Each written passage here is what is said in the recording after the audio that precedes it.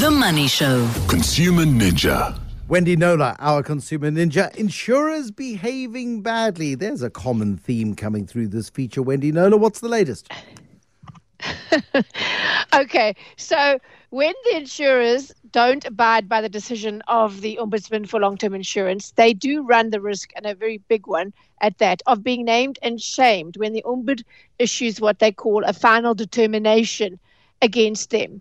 And then they publish the case in all its revealing detail, and of course they get named, which mostly doesn't happen in these case studies that these ombudsmen publish in the public interest. Okay, so yesterday, the Ombudsman for Long-Term Insurance, OLT for short, released its annual report for last year, along with the Ombudsman for Short-Term Insurance, OSTI, the two offices having merged in a sort of soft amalgamation in 2020. And taking up quite a lot of space in OLTI's report are 5 final determinations that the office issued last year.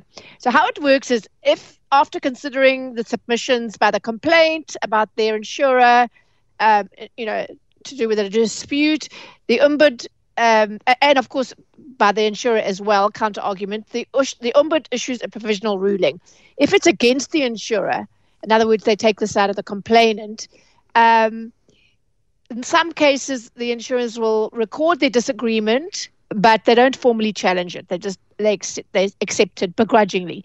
But sometimes when they feel very strongly that they are in the right and the ombudsman is in the wrong, they lodge a formal challenge, and then there's a whole process of a series of meetings which culminates in a final determination. And if that determination goes against the insurer, that whole story, including the name of the insurer, is published on OLTI's website and in its annual report, as we saw yesterday. So the insurer is taking quite a big risk when they dig their heels in this way, because those reports are very revealing indeed. So I thought I would not enough time for all 5, probably not enough for more than 2, but I thought let me give an example of how those determinations dish the dirt. Okay, so Mr. K, the uncle of the complainant, had been in and out of hospital when he asked the complainant to take out a funeral policy on his life. So she bought what she thought was a funeral policy from Santam. Her uncle died in January 2022, after which she lodged a claim. Santam declined it on the basis that she hadn't bought a funeral policy at all, but an accidental stroke, natural death and hospital cash benefits product. Santam contended that Mr. K had been added to the policy as an additional dependent, but he was neither living with her nor financially dependent on her, which Santam argued was non-disclosure on the complainant's part and entitled them to decline the claim. And OLTI said other complaints received by our office concerning this product show that the complainant's assumption that it was a funeral policy was not unique. So they argued that when there's an unusual term or condition in a policy, such as this one, that the person had to be financially dependent on you and living with you, the insurer had a duty to draw attention to it. Said Santam, look here, we put it here in this small print. The adjudicator said, no, it was too small to capture a consumer's attention. Their words. The adjudicator's view was of the view that even if contractually the insurer was entitled to decline the claim, the benefit should be paid on the basis of fairness. And so Santam agreed to pay the claim and the benefit of 40,000 Rand. Okay. Good.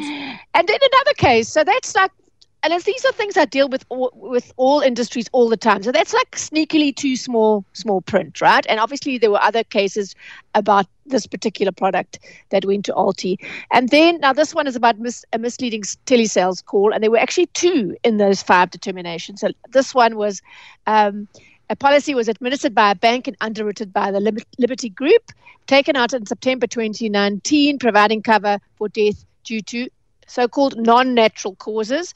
The insured passed away just 8 months after the policy was taken out. Liberty declined the complainant's claim on the grounds that the insured's death was not due to non-natural causes. But the OLTI adjudicators pointed out that, asked during the telesales call, when this policy was being taken out, what cover he preferred, he said life cover. When the call center agent mentioned non-natural, it was in a rushed manner, the adjudicator said, and often inaudible.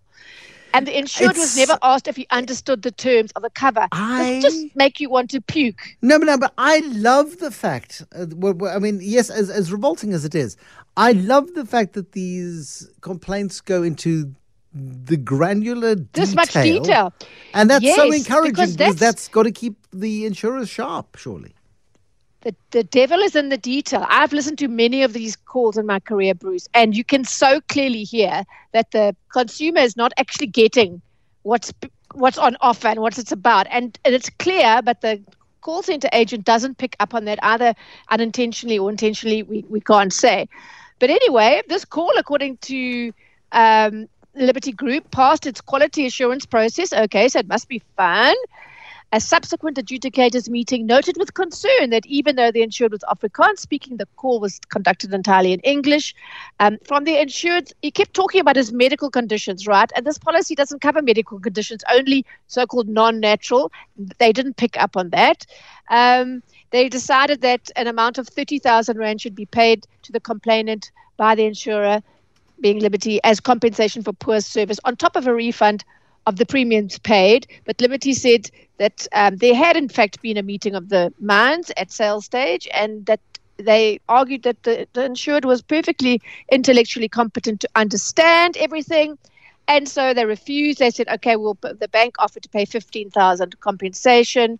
But in the end, LT issued its final determination and instructed them to refund all the premiums and pay an amount of 30,000 in compensation. So they ended up paying 31,320 Rand as a result. Amazing. I wish we had time for more, but that's just a little taste of the kinds of detail and that comes out in these final determinations. The insurers are taking a big risk because here it's all laid bare and we can see exactly what went on and what naughtiness happened. No, it's fabulous, Wendy, and I take huge...